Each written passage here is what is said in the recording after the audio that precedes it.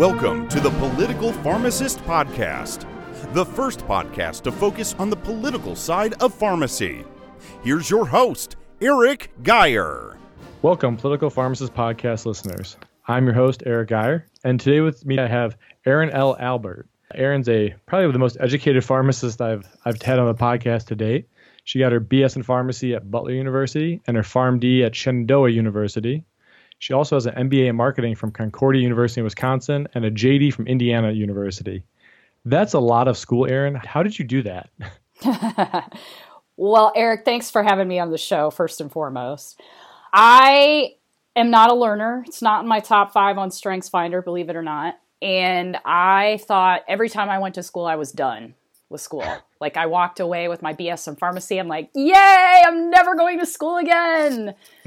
And then I went back and got an MBA. And then I was like, yay, I'm really done with school now. And then everybody was graduating with a PharmD. So I went back and got my PharmD. And actually, during my PharmD rotations, I had a law rotation. And I worked with general counsel at a small pharmaceutical company that I was working at in my full-time day job at the time. And I was fascinated by how the general counsel had his hands in everything, you know, like the building specs all the way through to what weird laws are coming up in California and can you monitor what they do because they tend to do weird stuff first in terms of their law to here's what's going on at the federal level. So that whole rotation experience really left me wanting to know more about law. And I'm also an entrepreneur and I like to write. So there were a lot of different reasons why I wanted to go to law school. And on top of all of that, the Affordable Care Act was rolling out at the time. So I just decided for a myriad of reasons to go back to law school, not with the intent of working at a quote unquote traditional law firm or anything like that, but to better understand the law from different points of view, from healthcare's point of view, from a writer and an intellectual property generator's point of view, and from an entrepreneur's point of view. So every reason for law school that I went back for has really served me well. And it's less about the education and more about the knowledge that I've gained from those experiences. Yeah, that's quite a bit. I've thought about it myself, and I always said if I couldn't be a pharmacist, I'd be a lawyer. I guess that's why I have a Political Pharmacist podcast, so I guess that fits. So you told us about yourself, and that's awesome. I can't believe how much school that is. I also saw you've written several books. Can you, how many was it, and can you give us some names of them for people who might be listening? I don't have them all memorized anymore, Eric. I have over a dozen books that I've published. Most of them are in nonfiction. And for me, when I'm writing a book, I always look at intersections. And what I mean by that is I am very fascinated by hybrid career professionals, meaning entrepreneurs, but maybe entrepreneurs like you and me that are doing things like on the side. You know, a lot of the terminology people use now are side hustles. The concept of being multi-pational or having a lot of different careers going on at the same time. I wrote a book about that. Also wrote a book about hybrid entrepreneurship and full-time work. It was called Plan C, the Full-Time Employee and Part-Time Entrepreneur, where I looked at the people in different stages of developing their businesses and their intent with developing those businesses, meaning are you a full-time employee who wants to start a side hustle and always keep it as a side hustle? Or are you starting a business on the side on top of your day job with the intent to get away from the day job and then move into full-time entrepreneurship? And there were answers all over the board. And to me, I found that very fascinating. And I see that as a trend these days too, that even retirees, you know, there's this term retirepreneurship, that people at retirement, you know, with the traditional quote unquote, you know, gold watch and 30 years and at a company, they're leaving and retiring, but then they actually start their own business. So it's always those weird and interesting intersections that I'm interested in writing and publishing about. The other area or genre that I've written and published in are a series of children's books to get girls and boys excited about STEM and STEM careers, but at a very early age. So the age target market for that STEM Princess series that I call it is ages 5 to 9. So when I was studying that kind of concept originally, I learned that most girls in particular are either in or out on STEM very early. Like by middle school, many of them are checked out. And so I wanted to start a children's book series to get girls engaged at a very young age to keep them interested, so they don't check out at middle school and high school into STEM careers, because that fits into what we're going to talk about today, the new report that I have out about women leadership in healthcare and life sciences and pharmacy, in that women don't tend to choose STEM traditionally, although we're finally moving that Titanic around. But what I love about STEM careers for women is it's very egalitarian, meaning that women and men tend to make similar salaries once they are in those STEM fields. But there's just a paucity of women in some areas of STEM, like physics, for example, that we've got to change that. We need a better gender balance when it comes to a lot of different careers in STEM. So that's kind of what I write about a lot at the big picture level. I've not done a lot of fiction, and fiction scares me to death. So I probably won't go there for right now, although I would like to try it someday, but I'm not quite mentally there yet. Yeah, it takes a little different ball game when you're dealing with facts and, the kind of the pharmacy mindset, if you will, to do something like that. But yeah, you kind of touched on it. And part of the reason I wanted you on here today, so my wife is actually a chemist, and so she's in that STEM realm. And when it comes to chemistry, I might be a pharmacist, but she's got me beat. I'm more the biology end, if you will. But you did a report, and this is the reason why I invited you on here, to kind of show that pharmacy really isn't as egalitarian or equal in pay as it was lauded by many and multiple news outlets. Can you kind of talk about what you found in your research? Yeah, so thank you again for the opportunity to kind of show the spotlight on this. And I have been tracking kind of the intersection between gender and healthcare, but healthcare C-suites. And when I say C-suite, I mean CEO. I'm not looking at, the next tier down. I'm not looking at vice presidents or anything like that. I want to go straight to the top. And I've always, since about 2015, been monitoring different sectors within healthcare, life sciences, and pharma. Who's really running these organizations? And so it's pretty easy to determine a lot of that information because most of the companies are publicly traded, and it's very easy to discern, who's literally at the helms of organizations. And what I found this particular fall for the first time, and I have been tracking it somewhat based upon some of the data out by the government, I've always been told that one of the greatest things about pharmacy is it's one of the most egalitarian professions, right? So women and men, I hear that all the time. Yeah, women and men go to pharmacy school and they basically make the same salary out of the gate. So I was like, oh, cool. When I went to pharmacy school, I was like, yeah, that's awesome. That's one of the great things about our profession.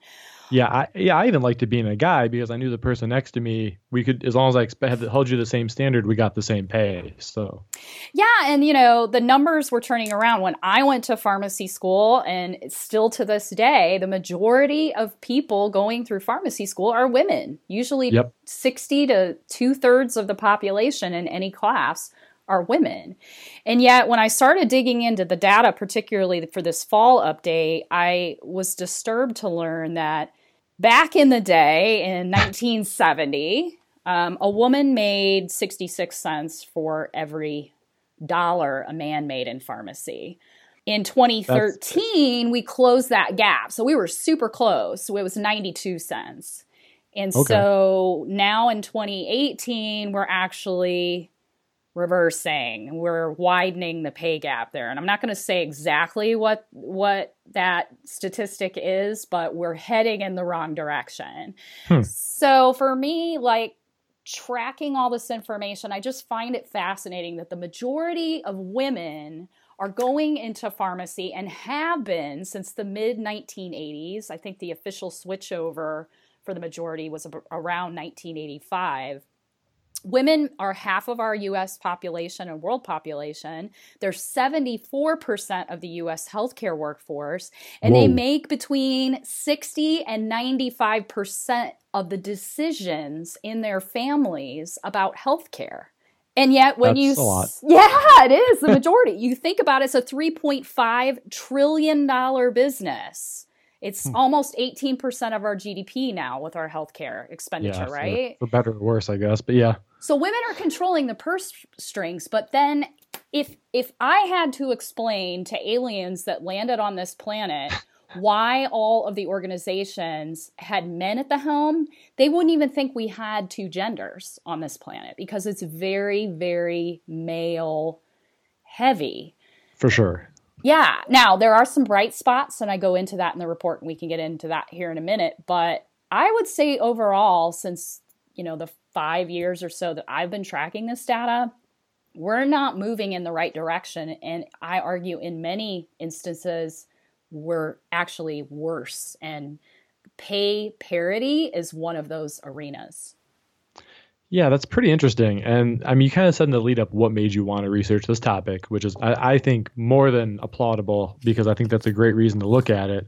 And obviously, being a woman, you have some personal benefit in this too. But what factors did you kind of found that played into this at all? Was there anything that really stuck out to you with women versus men, or why there was a difference? Well, I think that's a really good question with a multiplicity of answers. So I think, first and foremost, women are often their own worst enemies, meaning that women have maybe different priorities. Some women might put their family first and be the, primary caregiver to their families. I think in my generation, for example, with Gen X, we're called the sandwich generation because right now we're taking care of our elderly parents and we're taking care of our kids. Yep. In terms of other, let's say, old school mentalities that still, we like to talk a good game, that they're out of the workplace, but they're not really. Things like unconscious bias. We all have our own unconscious biases that we bring to the table for good or not good, for gender parity or not. And just being conscious of those, I think, is a good step in the right direction to get women into those positions. There's even conscious bias. I mean, there is a great book. It's called So Ordered, Making Partner the Hard Way. And it's about a woman. Her name is Ann Hopkins. And Ann is actually an accountant. And she, in this story, talks about how she was up for partner several times. And, being a partner in an accounting firm is kind of the holy grail, much like law firms. Yeah. And she was, consistently knocking it out of the park. She was bringing in the business, and lo and behold, she was never made partner. So she actually left the firm, sued the firm, got the courts to agree with her. And I think she actually ended up back at the same firm as a partner several years later, which is ironic, right?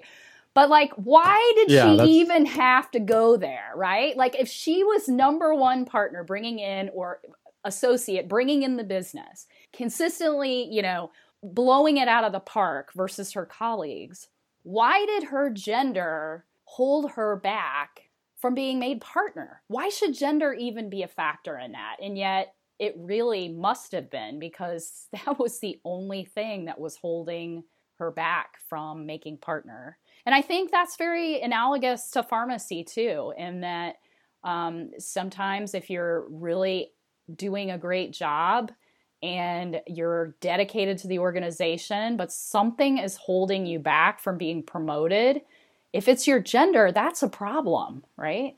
Yeah. And, it's funny you talked about that, because I'm thinking back on my pharmacy career, which I've been a pharmacist for 10 years, so not the longest, but I've only ever worked for male district managers, and even higher up the food chain up until, again, the C-suite. When I think of everyone who's involved, now I can't say this is 100%.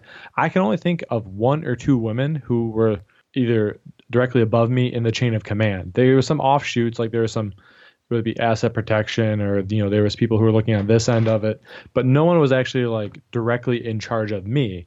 And that's pretty interesting. You touched on that because you said women like tend to have obviously split their hours sometimes to be like the caregivers of the family. You mentioned the sandwich generation with the Generation X.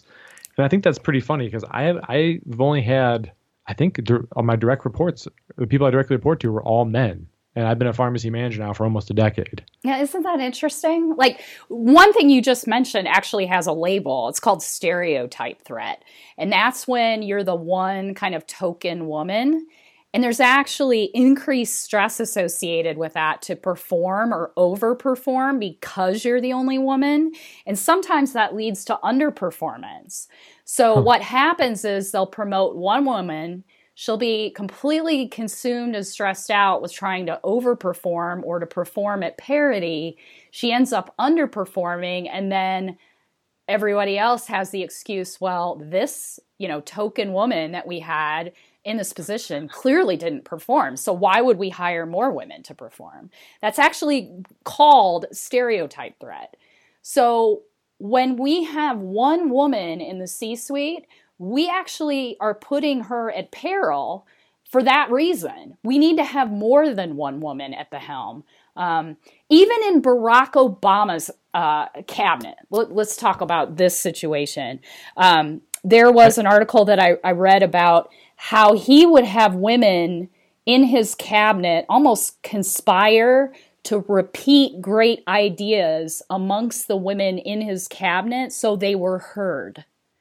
And that's funny because he's probably the most progressive president we've had in some time. Obviously. Absolutely. And he got more women at helms of organizations within the federal government than pretty much many presidents, if not all presidents in the past. And yet, even in his own cabinet, the women had to keep reiterating their points in order to be heard.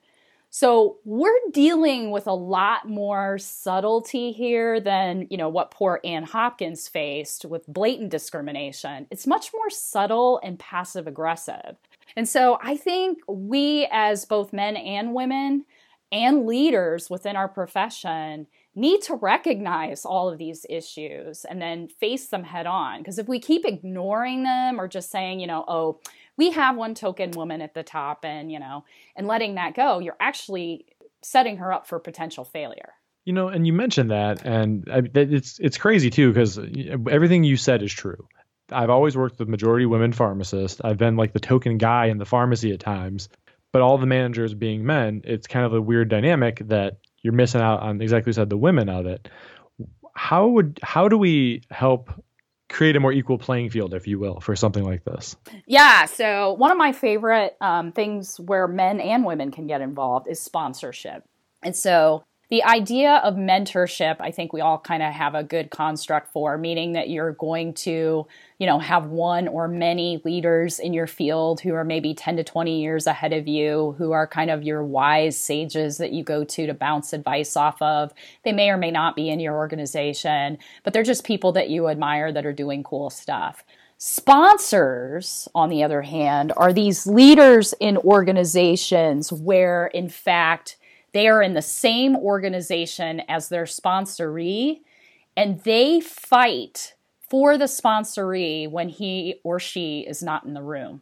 Meaning, when there's any kind of progression discussions or promotion discussions or cool project discussions, your sponsor, who lies within the organization, is your champion and helps you get to a higher level within your organization. Now, where men and women are about the same is in terms of finding mentors. Most men and women are both really great at that. Where women suffer because they don't either put the time or the thought into it, or just have those champions or even access to those champions of leaders within organizations, is sponsorship. Women don't have sponsors to the level that men do. And when you're having those, progression discussions, career discussions, succession planning discussions, and you don't have a sponsor in the room, guess what? You're going to be left out of the conversation. So men and women both need to step up who are leaders within particularly large organizations, and identify people that they are going to, or willing to sponsor. Now, the really interesting thing about mentorship is that the mentee usually identifies the mentor. What I've been told around sponsorship relatively recently, and I never really thought about it until this person said it, was sponsors identify who they're going to sponsor. It's not the sponsoree going out and looking for sponsors. So that's a really interesting dynamic. I actually challenged a leadership professor that I was in a course for recently about that, who was male, and I asked him point blank, women are great at finding mentors. They're not so great at getting sponsors. So explain to our audience how women can get more sponsors. And he's like, well, we can take that offline. That's not really about leadership. And I'm thinking in the back of my head, absolutely, it's about leadership, dude. So he and I talked in the hall afterwards, and he's like, you know what? It's not really talked about, but it's really succession planning. And I'm like, that's great. But we need to get the moose on the table and teach women how to go and effectively get sponsors. And he's like, well, on the men's side, they don't really talk about it. They find each other. And I'm like, well, it can't just be smoke and mirrors here. So because more men are in those leadership positions, men really need to step up, I think, as leaders, especially if they're looking for succession planning for their organizations. And by the way, having more women at the tops of their organizations are going to make them more profitable and successful. I was just going to say that is a known fact. So they absolutely need to reach out and start identifying men and women to sponsor in the future. Yeah, and I think some of it might be that unconscious bias you're talking about, right?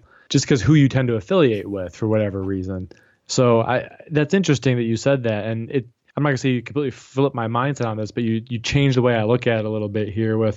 You're right, mentees definitely pick their mentors and start modeling after them, and that's their the behavior.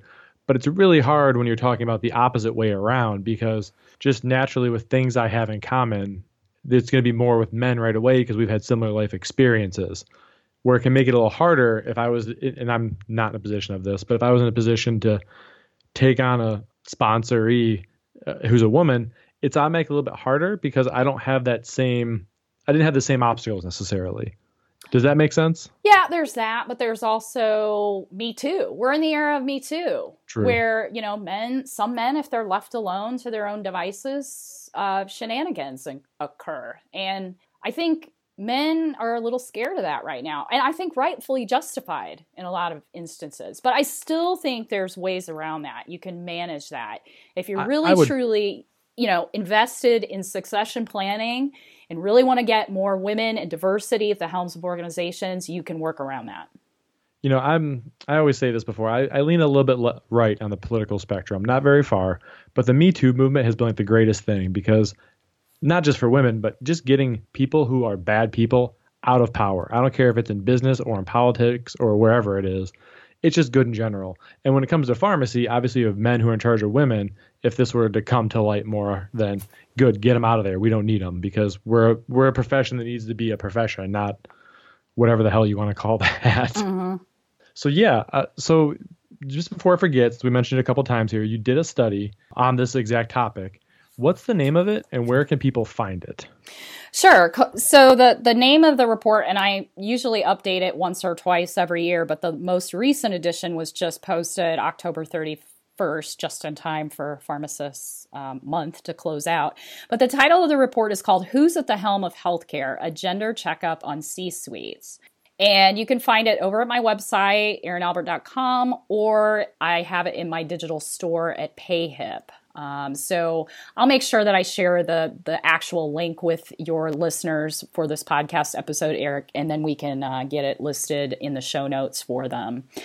For sure. Yeah, and I love talking about this topic. I've talked at several different meetings in pharmacy about the gender gap when it comes to leadership in C-suites, in pharma, in pharmacy organizations, in healthcare organizations, and health system organizations. So I'm always happy to talk about this topic, because I think it's not going to go away on its own. It's something that I know I don't want to wait as a woman 208 years to achieve pay parity. That's ridiculous.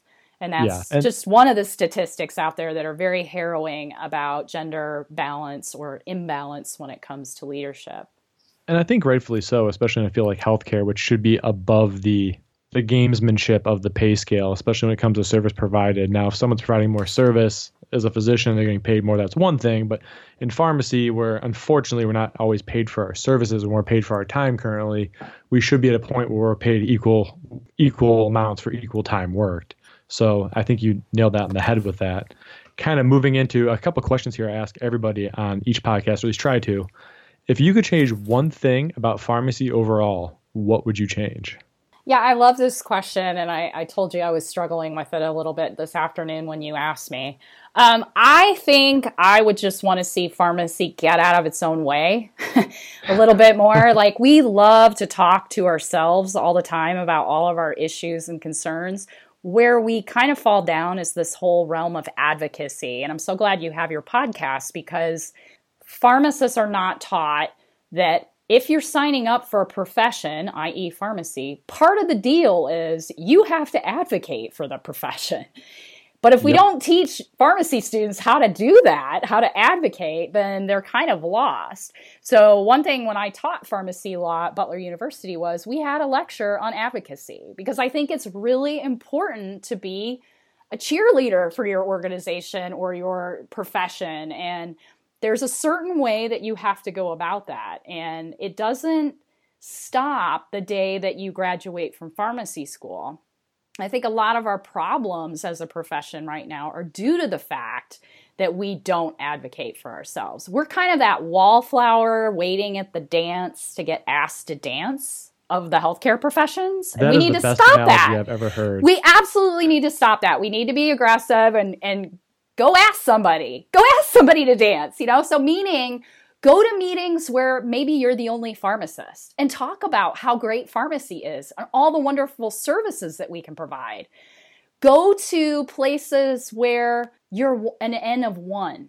And I love that idea. Like, for me, when I'm planning ahead for 2020, one of the things that I'm going to strike, a deal that I'm going to strike with myself, is I'm going to go to at least 2 or 3 conferences that have nothing to do whatsoever with pharmacy.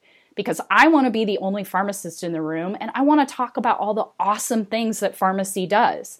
And if we keep going to the same meetings and we keep talking to ourselves all the time, it's like talking to a wall. We all know what benefits we can bring to the table.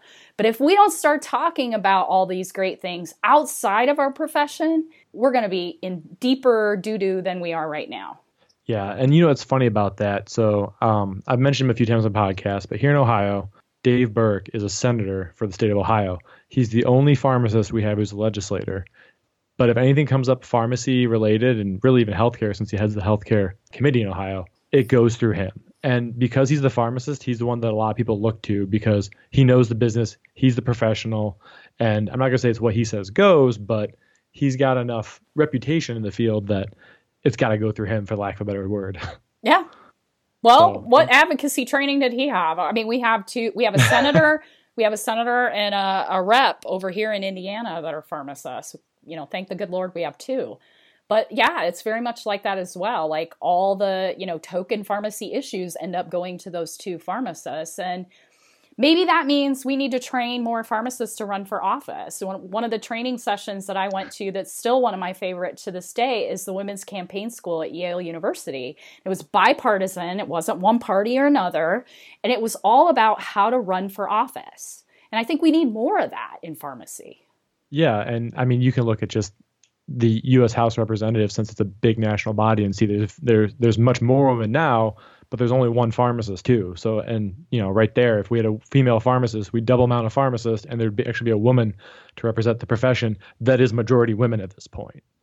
Yeah, absolutely. And, or, the fact that pharmacy is a profession, and a lot of, like, even courts love to have pharmacist jurors because we have so much knowledge about drugs, right? Oh, I actually had to sit on a murder trial, and they found out I was a pharmacist, and there's drugs involved, and they literally were keeping him because of that. And Totally. I get it. And, all I have to do is say I'm a lawyer, and that usually gets me dismissed, but because they don't like lawyers on voir dire in jury selection. But I just think that any profession, you are part of the political wheel. And for love or hatred of our political system, the worst thing that we can do as a profession is ignore it and hope it goes away. Because that's the trouble, and that's the quandary that we've gotten ourselves into now. Let's be honest.